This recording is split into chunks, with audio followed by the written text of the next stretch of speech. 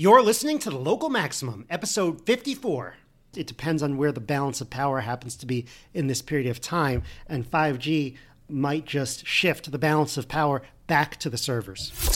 Time to expand your perspective. Welcome to The Local Maximum. Now, here's your host, Max Sklar.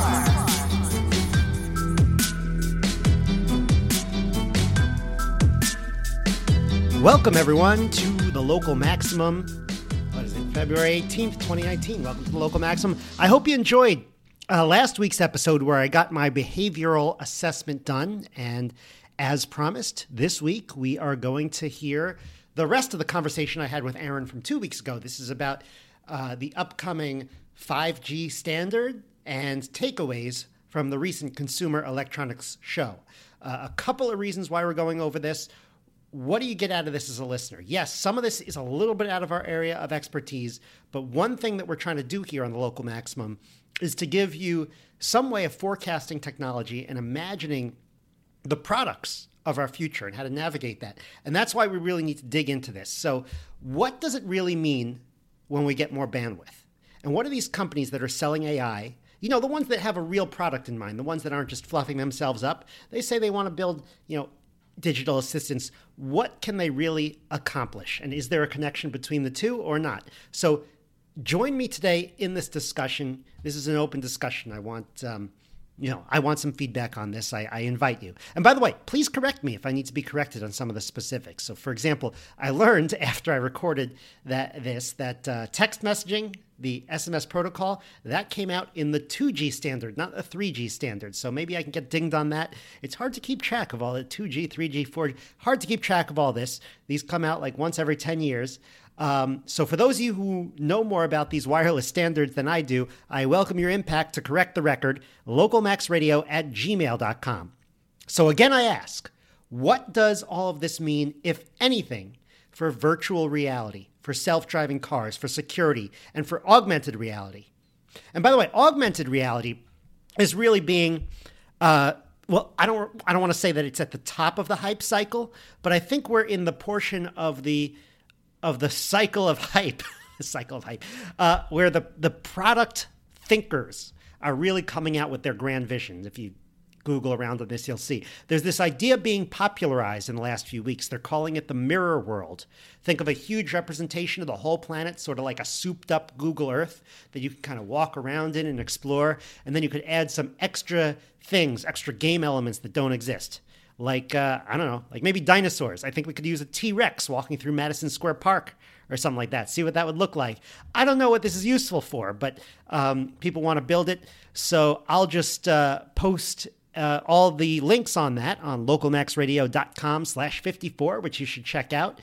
Without anything further, let's bring up the discussion. Yeah, so this, we originally started looking into this in the wake of CES, which I guess is now a few weeks old, but it was really kind of a preview of what is 2019 gonna have in store for us. So given that we're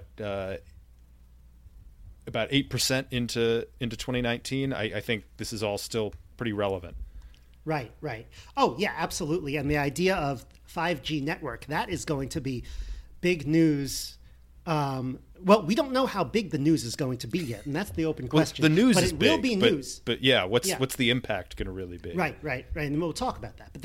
But that is going to be on people's minds for the next several years. And so it's important to start talking about that so we understand what 5G is and what and how to think about it in terms of the next wave of consumer products. Is it as big as 4G, which was pretty big, or is it not? So I'm looking at, in particular, this New Year's Eve article in the New York Times called 5G, What You Need to Know. And so for those of you who remember, these generations of cellular networks, they come out once every 10 years. And the reason why there's such a long kind of lag time in this is that each generation requires new infrastructure. It uses different radio band frequencies, which I don't understand that much. I understand a little bit about it.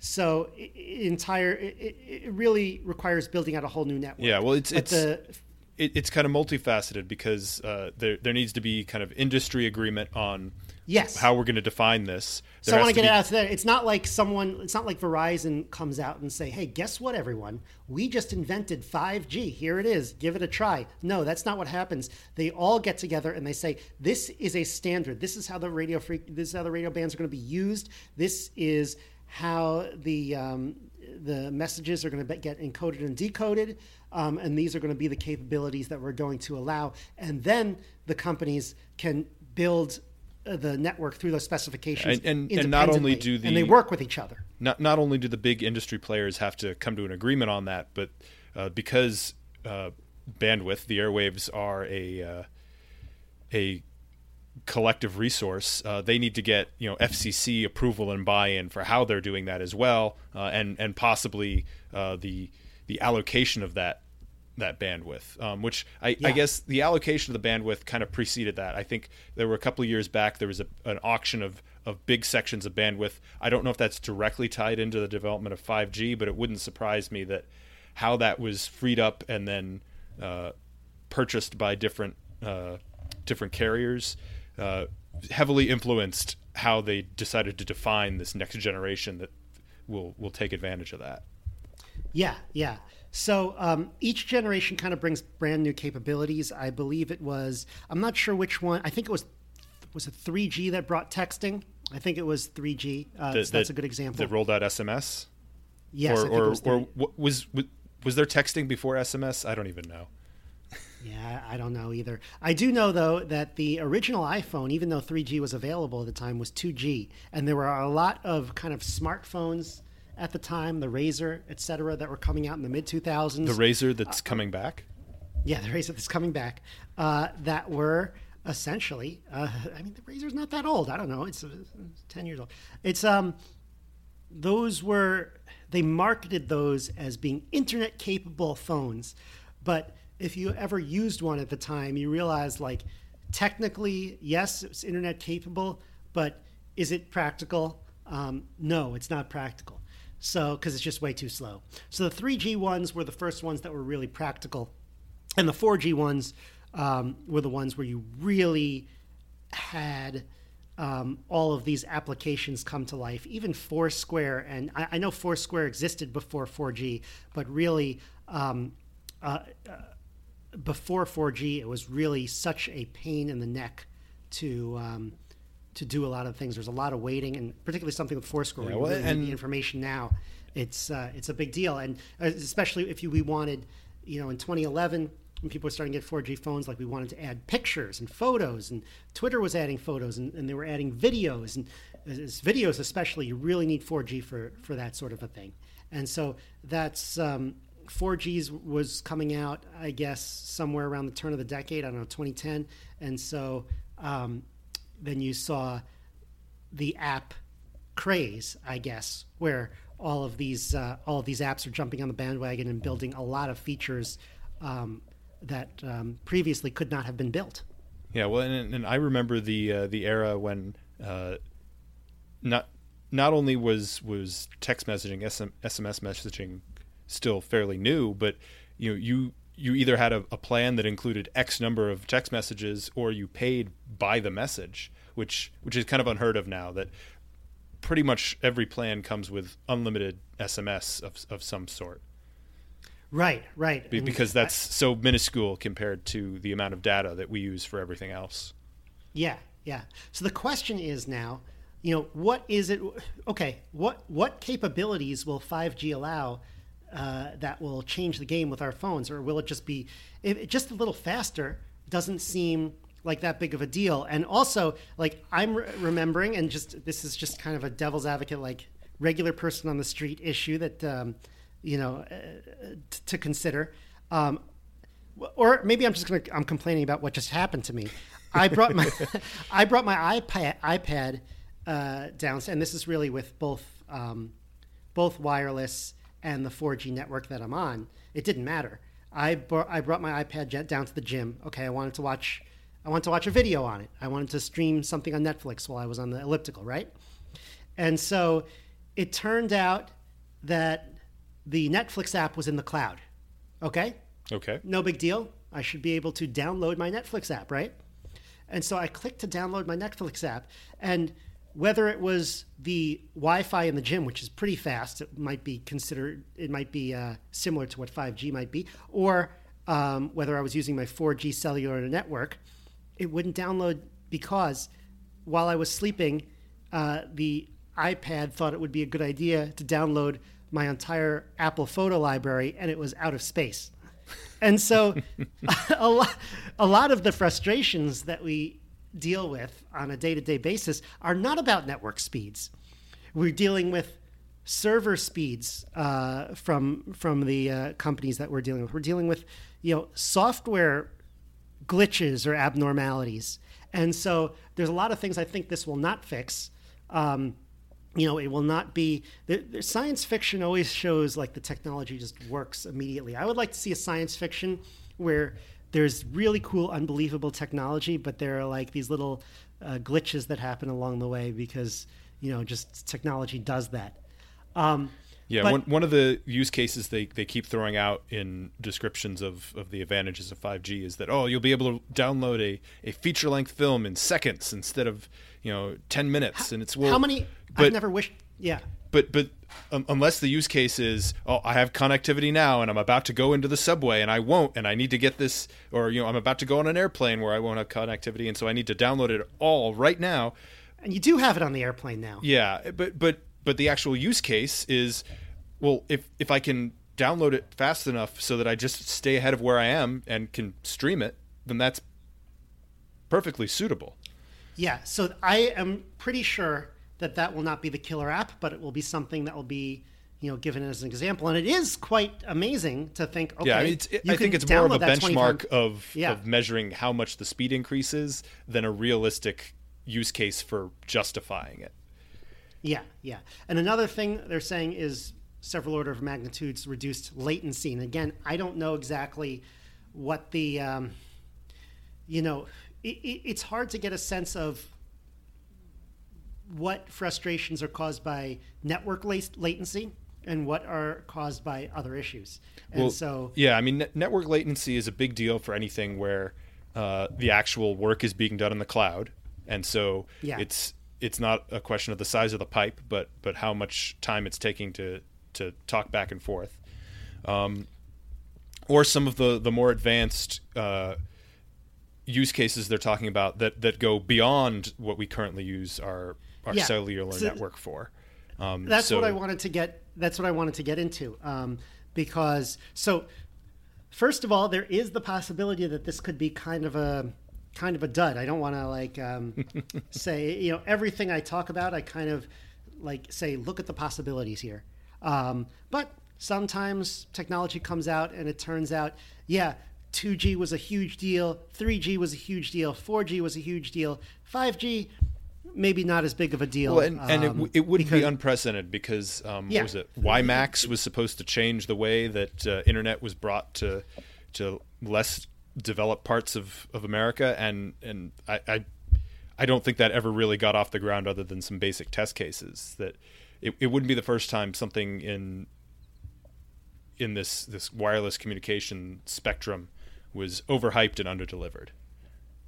Yeah, sure. So I think that one of the applications that people are talking about, and this is something that I've spoken about, I think I mentioned it with Dennis on episode 7, or he mentioned it, was augmented reality, which people are really interested in. A lot of product people are really interested in, and gaming people are really interested in the idea of augmented reality. You see it a lot in Apple demos, and actually there are a lot of people who are interested in augmented reality outside of gaming as well, for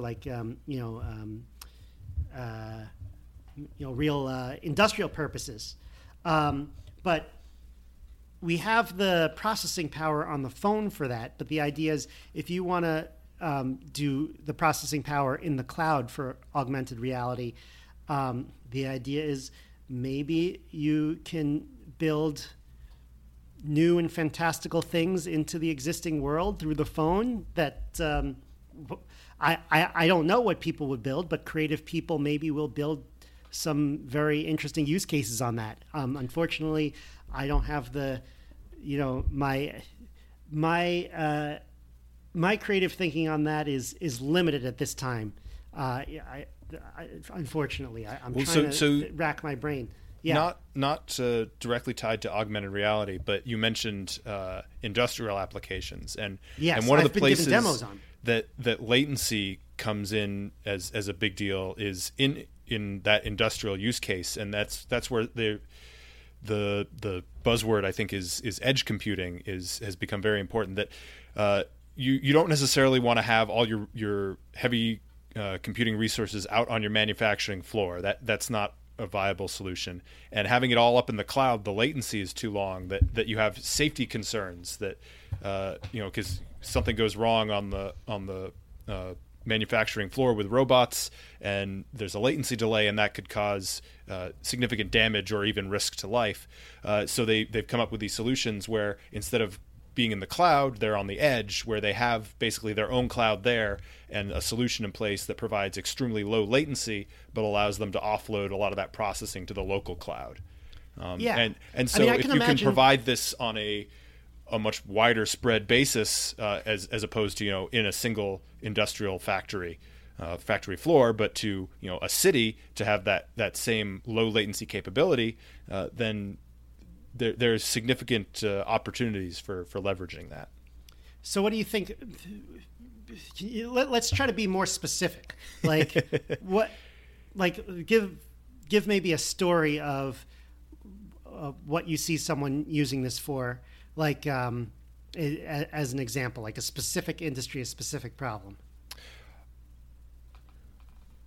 That's a tricky one, but I guess the use case in the factories is pretty much always involves some sort of robotics or some semi-autonomous system like that.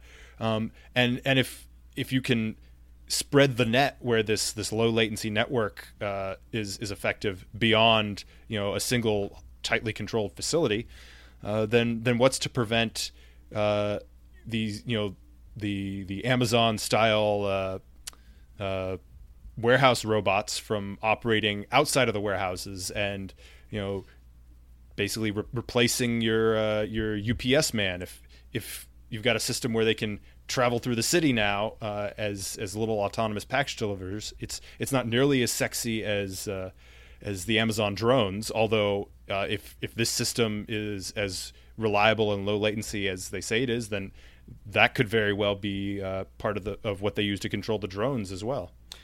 Do you think this is really something that you need 5G for? Do you need it? No, but having a low latency, high bandwidth solution that ties into that is very attractive because I could see that. Especially so in the drone case. Especially when you need to get in touch with these things, you need to have a control panel. Like there's got to be someone sitting there in central command. Not central command. There'll be different ones, but like I could imagine someone watching, 5 deliveries unfold at once, or you could even have it automated. And so sometimes you have to reroute things very quickly. Well, part of the problem is that what it is. But I feel like rerouting something is not. Yeah. Sorry. Is that they need to have all of the. So either they're being flown, by a pilot line of sight, or they have some level of autonomous capability. We're talking about the drone now. Yeah. So if they lose connection to their home base, then they have some pre-programmed behavior or some series of behaviors that'll allow them to safely bring themselves down or continue on to their destination. But if you have a system in place that's highly reliable with low latency and high bandwidth, you don't need all of that hardware and that intelligence on board. You can move that back into your server farm at the home base, and now you've either reduced the size, weight, and power consumption of your drone, or you've exchanged that for additional cargo capacity or additional endurance or distance capability. Yeah, I see. So it allows you to offload computation into the server. So I could think. Yeah, I'm and imagining. there's been mention of doing this Can I tell you what I'm in imagining? autonomous cars Yeah. as well. Yeah. Oh, we'll get to that in a second. I can tell you what I'm imagining. Let's say I am in an empty theater, an empty sound stage, and Okay. someone's going to be performing there soon. And I can hold up my phone or my iPad or whatever, and say, "Okay, put the speakers over there. Put a giant prop over there. Put the sound equipment over there, and put the people over there, and then have them start doing their act." So it's like some kind of a augmented reality concert type situation, and maybe I'm using it because I'm actually trying to set up the concert. I'm trying to do the logistics and the choreography and whatnot to make sure it all works and it all looks good. That could be an example of and look, I know it's industrial application, but it's like it's a business application. Again, could the phones just do that, or is there a benefit to having this virtual world in the cloud with the computation, in servers? Is that I'm not entirely sure. Yeah, well, and I don't know if we've talked about this on the show before, but there's a lot of discussion in the video game world about the next generation of consoles there and what route they're going to take. And my speculation is that there's going to be a greater push to have less hardware in the console at the consumer side, that it's going to be more of kind of a server terminal paradigm that you saw a couple generations ago in the computing world. Yeah, it's amazing how that comes back and forth. There seems to Yeah. be cycles where the smarts go into your personal computer, the computing power essentially, and then it's like, no, it's better to put the computing power back into the server. And it seems like it depends on where the balance of power happens to be in this period of time, and 5G might just shift the balance of power back to the servers. Yeah, well, because if latency and processing power are a concern, then there are definite benefits to doing everything locally. But if you can get down to sufficiently low latency that it's undetectable to humans, or at least undetectable to humans of the sensitivity that your consumer class is at. So maybe your world-class StarCraft players will still be using custom gaming rigs, because those couple of microseconds of additional latency make a difference there. But for most users, it's not going to be effective. So you have cheaper, less complex hardware on the user side, and you're running everything through the pipe on your server farm, and then all of a sudden, you can have your next generation console. It doesn't actually require changing the consumer side hardware. You're just changing what's running on the Amazon Web Services server farm, and maybe swapping out some of your GPUs in your own facility, and so you can roll that out to the consumer, and you move to a gaming platform as a subscription service, instead of every 5 to 10 years you buy the next generation of physical console. Right, I could see that in the world that everyone interacts with is on a central server. You and I, we remember playing Rise of Nations, where I think that the very simple world that in these old games is, I think, on one of the participants' computers, and then everybody has to kind of download that in real time, and it's a mess. Yeah, somebody is playing host. There's always a bug with the merging of the information, because there isn't one central place of where it really complicates things. So other areas where low latency really matters, I could think of. One is high frequency trading, which I don't think I want to get into here. But the second one, as you mentioned, are self-driving cars, which you talked about in episode 43.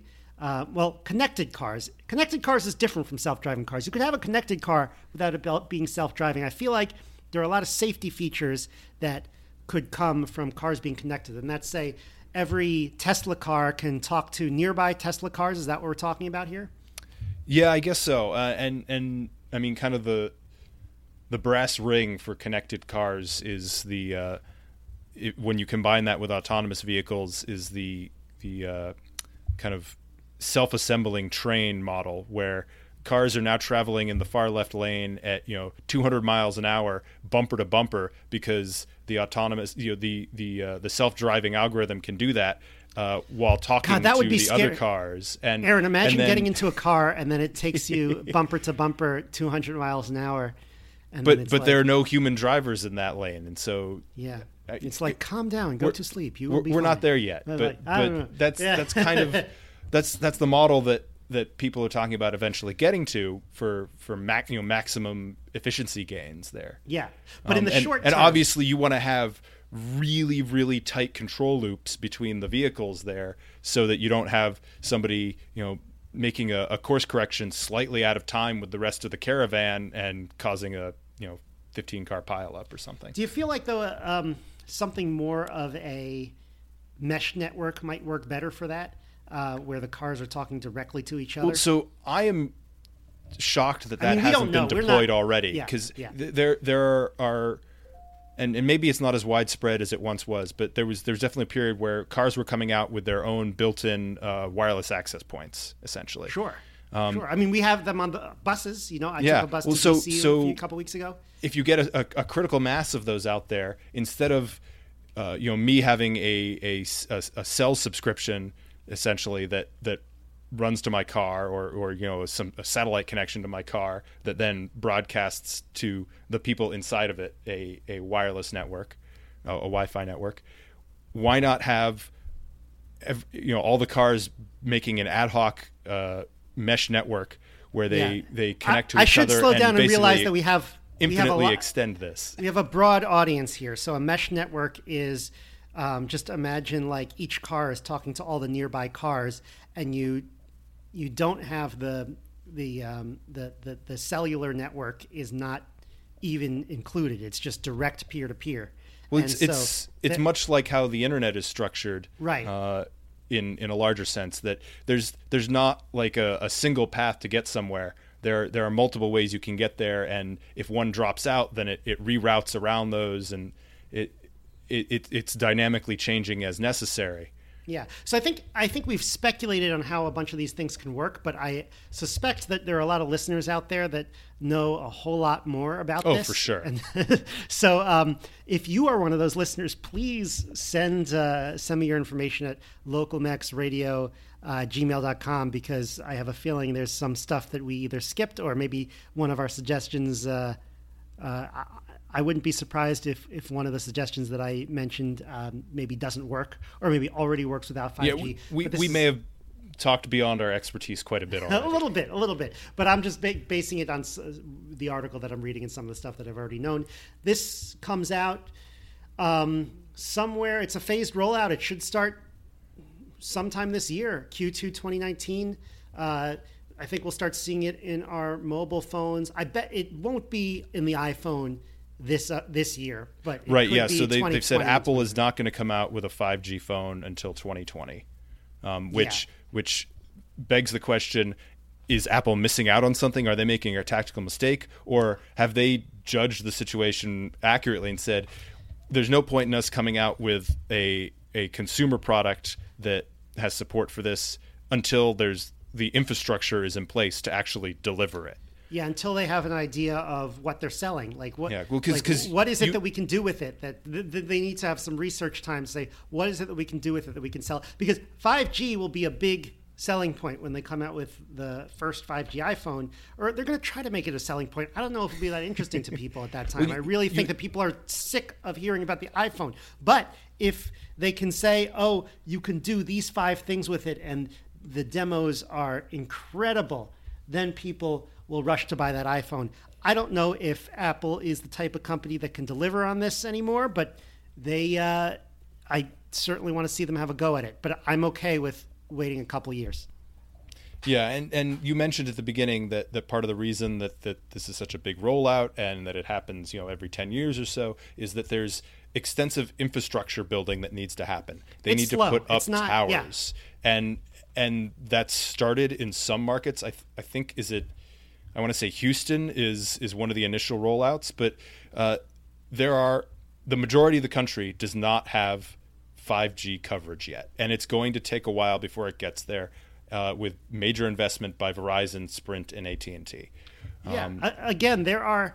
I go back to that self-driving car episode when I said that there's like this misleading graph that says technology is upgrades like quicker and quicker and quicker, but no, there are still some really long-term projects that happen, and these cellular networks are one of them. Rebuilding that entire infrastructure takes a lot of work and it takes a lot of time, and every time you do it, there are brand new problems to solve. Yeah, well, and there's some interesting order of caveats magnitude. there that so we mentioned that frequencies come into play here. What everyone's talking about is the millimeter wave frequencies that are part of 5G. It allows much higher bandwidth, but also there's a trade-off there, because in the world of electricity and magnetism, there is no free lunch. So you get much higher bandwidth, but a given tower with a given amount of power has a much shorter range. So in order to cover the same areas, they need to put up more towers. This is also Is that combined the with, only solution? Yeah, sorry. What do you combine it with? There may be some other ways around that, but there are also 5G is not just the millimeter wave frequencies. There's also some lower frequencies in play, which leads to the issue that not all 5G devices will be compatible with all 5G networks. So you may have, perhaps Verizon will only make use of the millimeter wave portion, and so they're going to probably make sure that any products they're selling as Verizon 5G phones are aligned with that portion of the network. But if you're in an area that is dependent on AT&T's 5G network, they may have a combination of the high frequency and low frequency, or they may just have some of the low frequency 5G components. And your phone is not guaranteed, by virtue of being quote unquote 5G, to play nicely with all aspects of 5G. Yeah. So Oh, you do could you very remember well have a back when- 5G phone and be in Yeah. a city that has a 5G network, but they don't dovetail to each other. Do you remember back when there was the dichotomy between, what was it, CDMA, and what was the other one? I don't remember what GSM? those... Yeah, I remember like I had one, and then it wouldn't, like half of them worked in half the countries, and when you're traveling... Well, so it's still a thing. It's still a thing? I want to say that there's a difference between like the Sprint and the AT&T network, that there's a fundamental difference in the technologies they use for switching, I believe, that is not necessarily compatible, and that's part of why when you buy a phone, it's not just locked to a network because they're being jerks about it. It's that there's a version of the phone that has the right antennas and the right chips to play on one company's set of antennas, and another that can play on the other. And Yeah. and there are some that can do both, but it's not necessarily the water doesn't flow equally in both directions in that equation. Right. Okay. So, what's the upgrade? There's one more thing I want to mention, and then if there's nothing you want to mention, we should go on to some of the CES stuff. But then there's the question of, can this replace fiber for homes and offices? In other words, if you're near particularly one of the higher frequency areas where you can get this high-speed 5G connection, do you need Fios at home? And so if the answer is no, that's really interesting. I remember when I moved into a new apartment, Verizon took like 3 weeks to set up internet. It was really, really frustrating. If I could do everything I needed to do on the cellular network, I might not bother with it. Yeah, I mean that's the one advantage. And I how can see big of a there. deal is that? I mean, it could be a big deal in terms of the business model of these companies like Verizon and such, because yeah, now they're on the one side, cannibalizing I'm their own- hesitant to get excited about that, because who provides cable in some markets, well, it's Verizon, who is, you know, which they forced me to get all also the a stuff. cellular company, and in some places it's you know, Dish Network is your satellite, but guess what? Dish and AT&T are in bed with each other. So is it really going to change that much who you're buying that service from, because it's really the same companies behind it? Right. Probably they will get their pound of flesh no matter how you go about getting your internet connection. But if it makes the setup process and the integration less painful, then I might be willing to take that in exchange for perpetuating their monopolies. Yeah, it is right. If you want to be overly optimistic about it, it could make cord cutting a little bit easier. You know, just getting rid of like I'm almost at the point where I just get rid of cable. You know, get HBO, get something that allows me to get movies, because I have, like, you know, Netflix, Amazon, whatever, and then forget all of it. I mean, a lot of people do it, but maybe this could accelerate that process. But like you said, these companies are going to think of something to fight back against that. Although there is an outside chance that they could kind of embrace something that's a lot more streamlined. Yeah, well, and there's a potential argument to be made, and it really depends on the business case. For you know, there's no way we could make the finances work to lay fiber optic cable to this less densely populated, further from an urban center area. But we can throw up some 5G towers and get them an equivalent service at much less infrastructure cost, and now they're being better served. I don't know if the money works out right to justify that case, but that's one possible direction that this could go. Yeah. All right. I think we're going to wrap that up. Unless you have something to add, I think we want to just go. I think back to the CS. We've said more about 5G than I was. Well, let me throw out one tidbit. I have a. Except for one thing. Yeah, I have a friend who works in that kind of electromagnetic communications spectrum world, and well, he's not working directly on 5G. He's working on some stuff that kind of interfaces with that.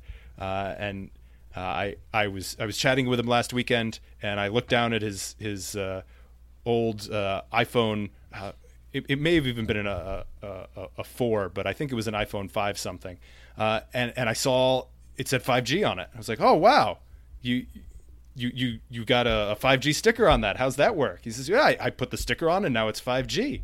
And it's just like what some of the cell phone retailers are doing, that they're labeling these. It doesn't do anything, but it looks really cool. So I just need a 6G sticker. Yeah, buyer beware that with the infrastructure not yet being fully in place, and with some sellers maybe touting 5G capability that really hasn't materialized yet. Yeah. Okay, so CES in 2019. This is the one where you were kind of on assignment. I wish I could send you to CES, but budget was a little tight this year. So we're looking at the New York Times, 2019, January 3rd.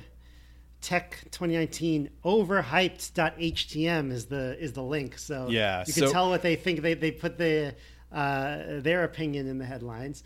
No, actually, that's not. The headline is devices that will invade your life in 2019 and what's overhyped. But the URL is just Tech 2019 overhyped. So we know what they're really thinking.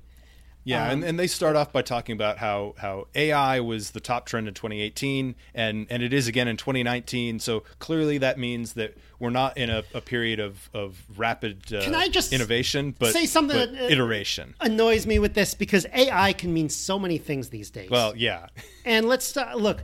I mean, it could mean the big data.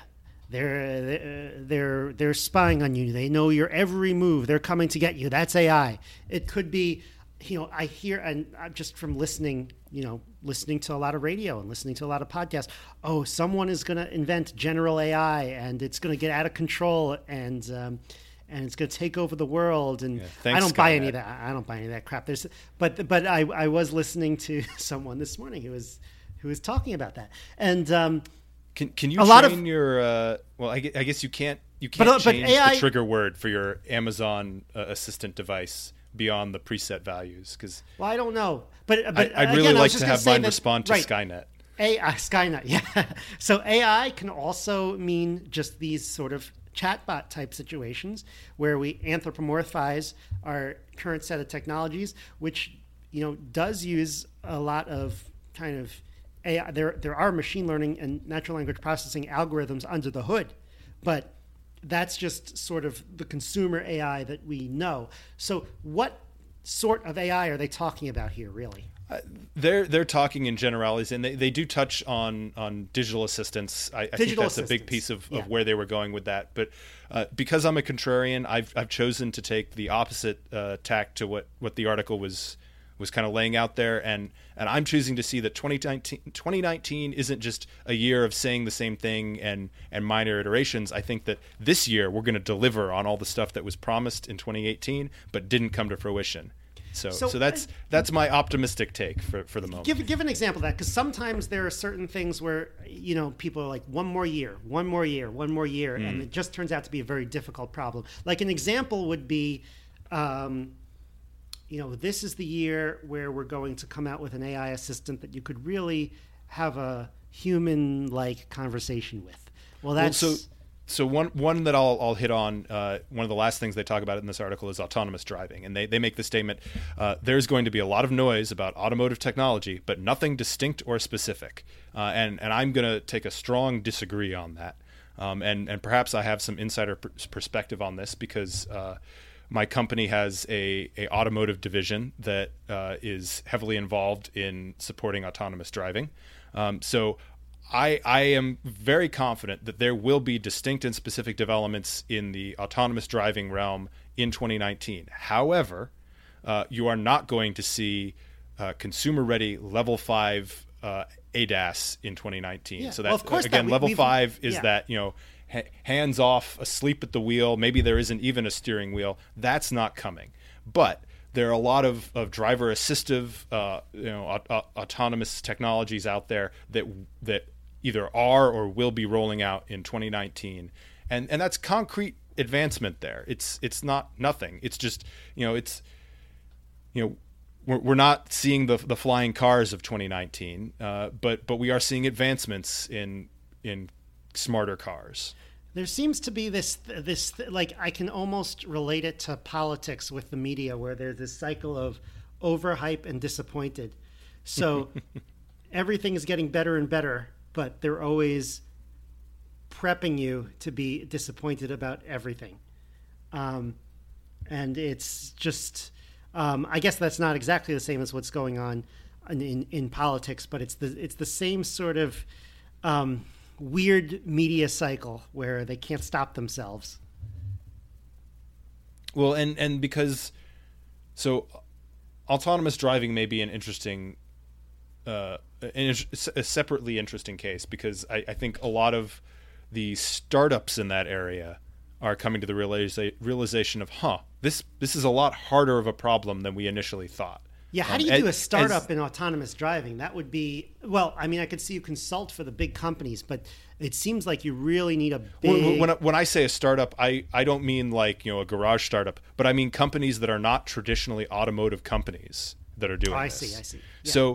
So I would venture to say that your Audis, your General Motors, your Ford, your Chevy, they know what they're doing here, and they are not the ones who are making grand sweeping predictions, claims about how they're not pitching the things that like a Tesla is. Yeah, I saw a because very they know better. article. They're doing yeoman's work making advances here, but they're not overselling because they've been in the automotive world for 50, 60, close to when did the first Fords roll off the assembly line? We've got to be coming up like close to 100 years now. Yeah.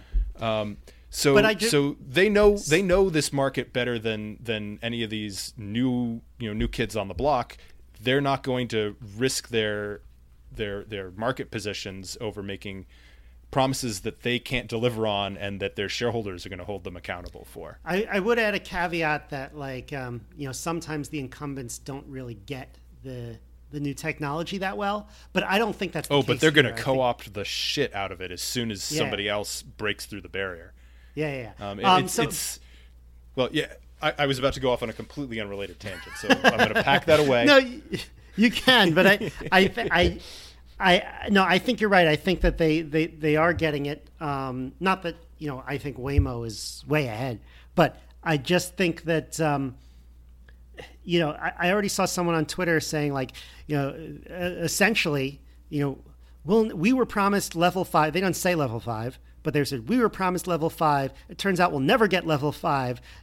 Self-driving cars is not that interesting. It's like, no, actually, it's going to bring really huge advances even before we get to level 5. And then I think ultimately we'll get there. It's taken a really long time. But you can continue to talk about that. We have a few other things to go. But yes. Well, yeah. So let's move on to another topic here. So, all right. We talked about AI when we opened up this discussion here. Yeah. So, and digital assistants. Digital assistants. So there was a lot of stuff rolled out that had either Amazon Digital Assistant, I will not name the name, or the Google Digital Assistant. That's okay. I have headphones. It wasn't so much talking about the advances that these products themselves have made, just that they're being integrated into more and more things.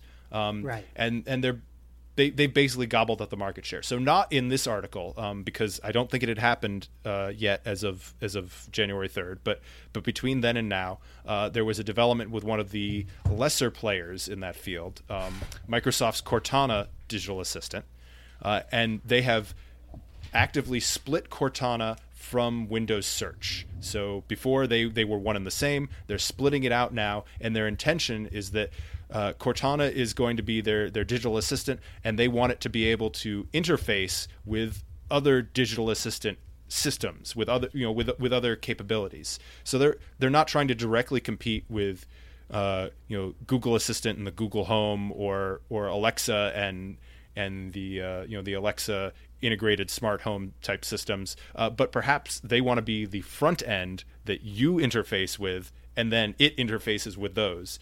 There are a lot of bot makers that want to be that guy. That a lot of companies want to build the God bot, essentially is what it's called, and I don't know if that's the way to go. I've been hearing I think it's a smart move on their part, even if they Microsoft can't achieve that, because they realize that they are not going to win against Google or Amazon for what Google and Amazon are doing. Sure. They need to compete in a different way. The API strategy is always smart.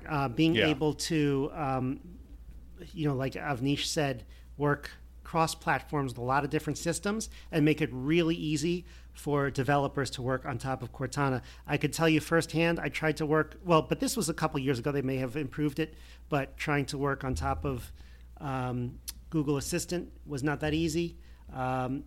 Maybe they've improved. They were kind of just starting out. But if you think about people who might have both a Google Assistant device and an Amazon Assistant device in their home, or switch between the two, you've got to remember the quirks of each system and what the verbal cues are and the interfaces, and is the command to turn on my dining room lights, do I call it, is it dining room, is it dining room lights, is it D lights, what have I labeled it as? But I always have to say the word trigger because it's an IFT trigger, and so that makes it annoying. I can't just say turn on the light. So if you could have some third party solution sit on top of that you have more control over, and it can translate all that into whatever the proper middle layer controller is there, then that may be a path to a more convenient solution for the end user. I don't know that Cortana is going to win that fight, but it's interesting that they've made that separation. Yeah, that is an interesting idea. All right. So, and I think that if you could actually be the layer that you could talk to, maybe that will, maybe that works. But I just don't see, then it's like another system that you have to buy on top of the two old systems. Like, it just seems like you're adding complication, not taking it away. That is another risk. I don't know if we've talked about it on the show before, but the idea that you can kind of substitute in your own digital assistant or substitute in your own choice of algorithm without having to change out all of your hardware and all of your infrastructure would be a coup for the consumer. And so, it kind of opens the floodgates for more competition on developing a better algorithm for that. I don't think this is going to go that route, but it's trying to parallel that in some ways. All right. So moving on, we have two more things to discuss. There's security, and there's virtual reality, which I kind of have some issues with. But let's start with security. Yeah. So on the security side, there are kind of two things going on here. One is that you're seeing some security as a subscription service products coming out. The idea is that in this more connected world, so we said before that there are all these new devices that have Amazon or Google interface now in your house. So whether that's your microwave or your refrigerator or your washing machine or your speaker system or whatever, your lights, your garage door, your doorbell, your thermostat, they're all tied together. And so that's more things that can be hacked. So there are a couple of different companies providing a solution at the network level where they will essentially secure your routers, secure your whole network, and protect you at that level. Two things there. One is that I take issue with this whole put a Band-Aid on it at the router approach, which in theory, yeah, that'll work, but why aren't we designing the endpoint devices to have built-in basic built-in security as part of them? And the blunt answer there is that A, nobody thought about it, and B, well, that's hard and expensive, so nobody thought about it. Yeah. But it's a major failing on the part of these developers, both in the hardware and software side, that there's not really any thought being given to security at the device level, and so we have to basically put a security fence around it at the home router level.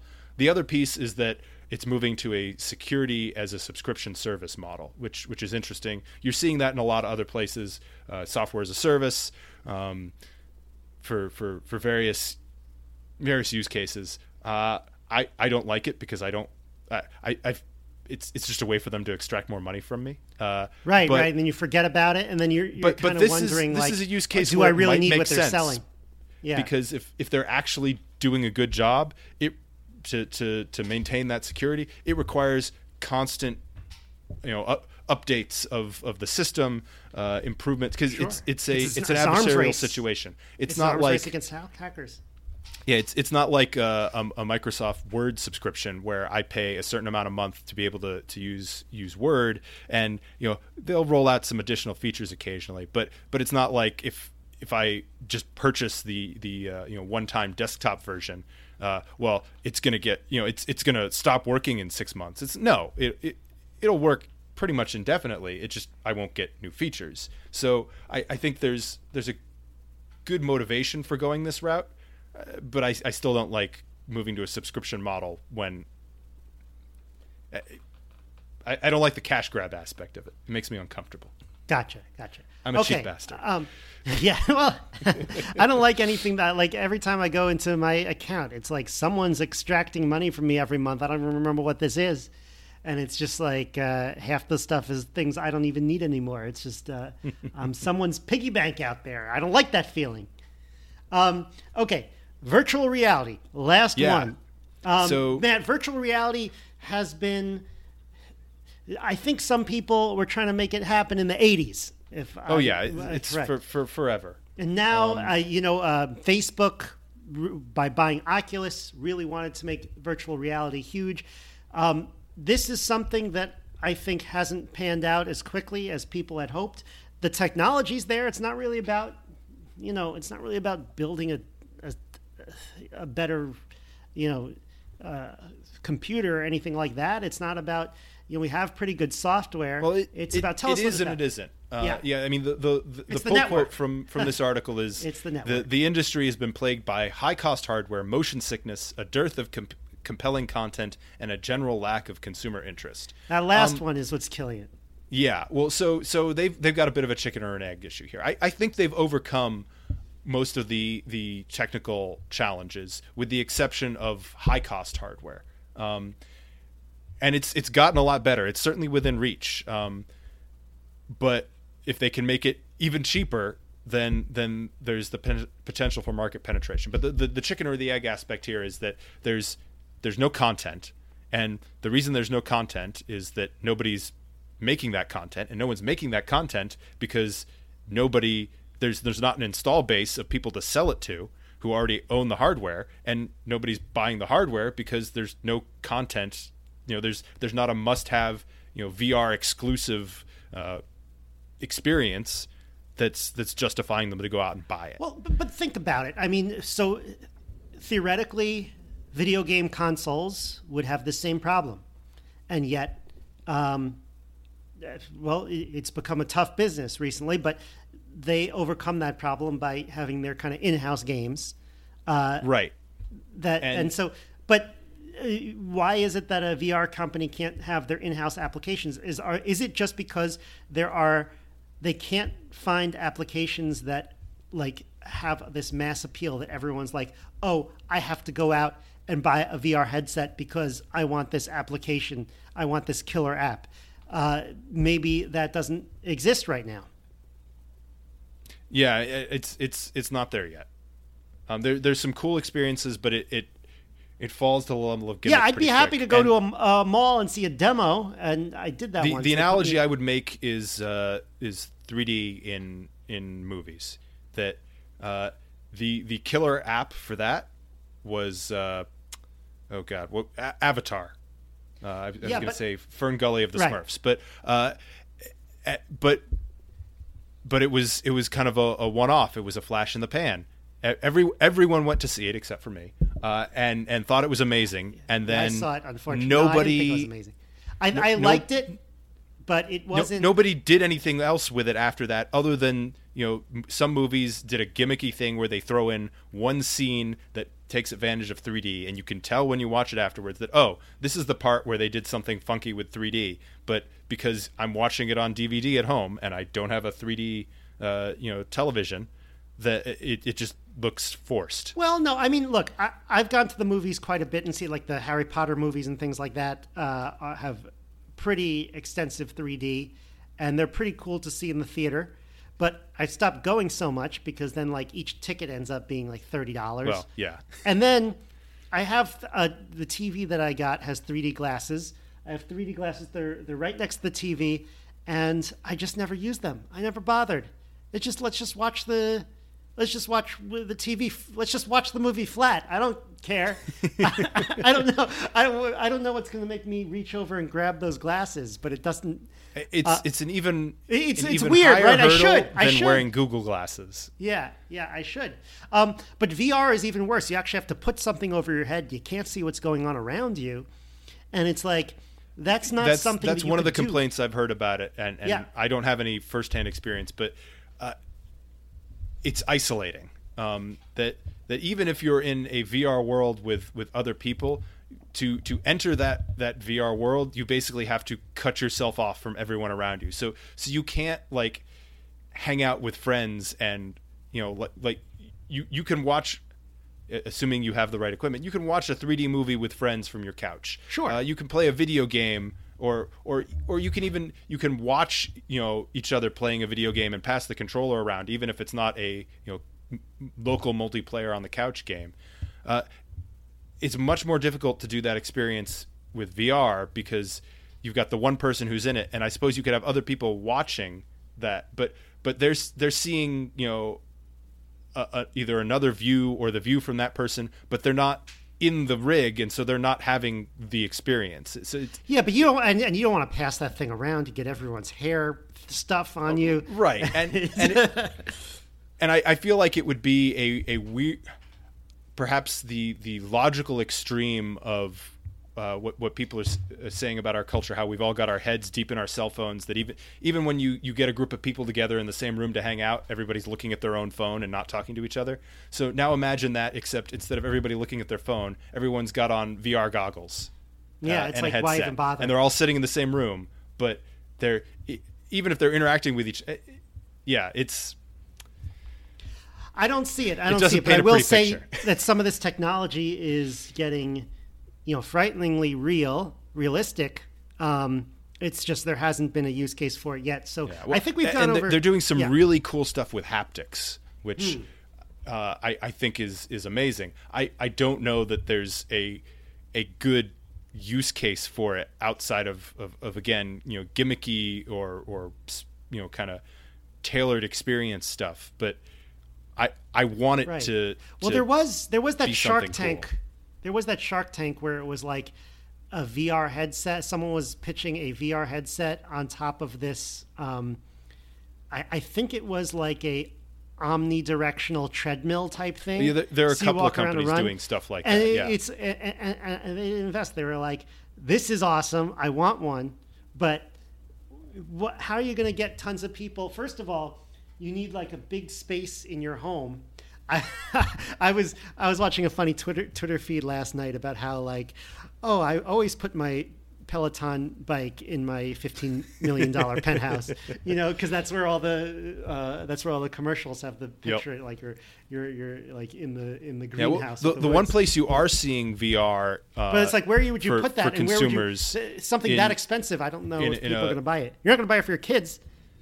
So you're seeing it at basically VR laser tag, basically, where you've got a facility. It's in a strip mall or a big warehouse somewhere where everybody puts on their VR helmets, and it's almost more of like an augmented reality type thing. It's like, okay, so now we can drop in zombies or whatever the villain du jour is, and you can shoot them up with your team of friends. And because they can justify the expense of all the equipment to do that, and you can justify going to play it for an hour with some friends, but you're not going to drop the money for a full rig like that and put it in your home and set up the whether it's the cameras or the sensors. Most people aren't into it enough for that to make sense for them. Yeah. But as a one-time experience, a one-off, that makes sense. But if it's relegated to that world, then we're not going to see the kind of innovation that I think everybody was hoping for. Yeah, I agree. If you have ideas for applications on these technology or predictions on where some of this stuff is going to go, please email the show, localmaxradio@gmail.com. Aaron, thanks for coming on today. I think we just recorded 2 shows. Yeah. We said we were going to do 20 minutes, and here we are 90 minutes later. That's okay. We record 2 shows, and that way, that way it's all done. Two very excellent shows, I might add. So, okay. Anything else before we go? I'm sure there is, but I can't think of it. All right, that's a no. So, all right, we'll put this out, and I thanks for going through these articles with me. I'm fascinated by this stuff. This is a little bit outside my area of expertise, but it's very important to me when it comes to, trying to forecast what products are good to work on. And if you're an engineer, you're working on machine learning or just software engineering or client side, server side, you really want to have a pulse on where different types of technology is going, and consumer technology is one of those. And so I think it's worth bringing up from time to time. So thanks again, and have a great week, everyone. That's the show. Remember to check out the website at localmaxradio.com. If you want to contact me, the host, or ask a question that I can answer on the show, send an email to localmaxradio@gmail.com. This show is available on iTunes, SoundCloud, Stitcher, and more. If you want to keep up, remember to subscribe to the Local Maximum on one of these platforms and to follow my Twitter account @MaxSklar. Have a great week. Feel the power. And she said, I don't care what you say, you're gonna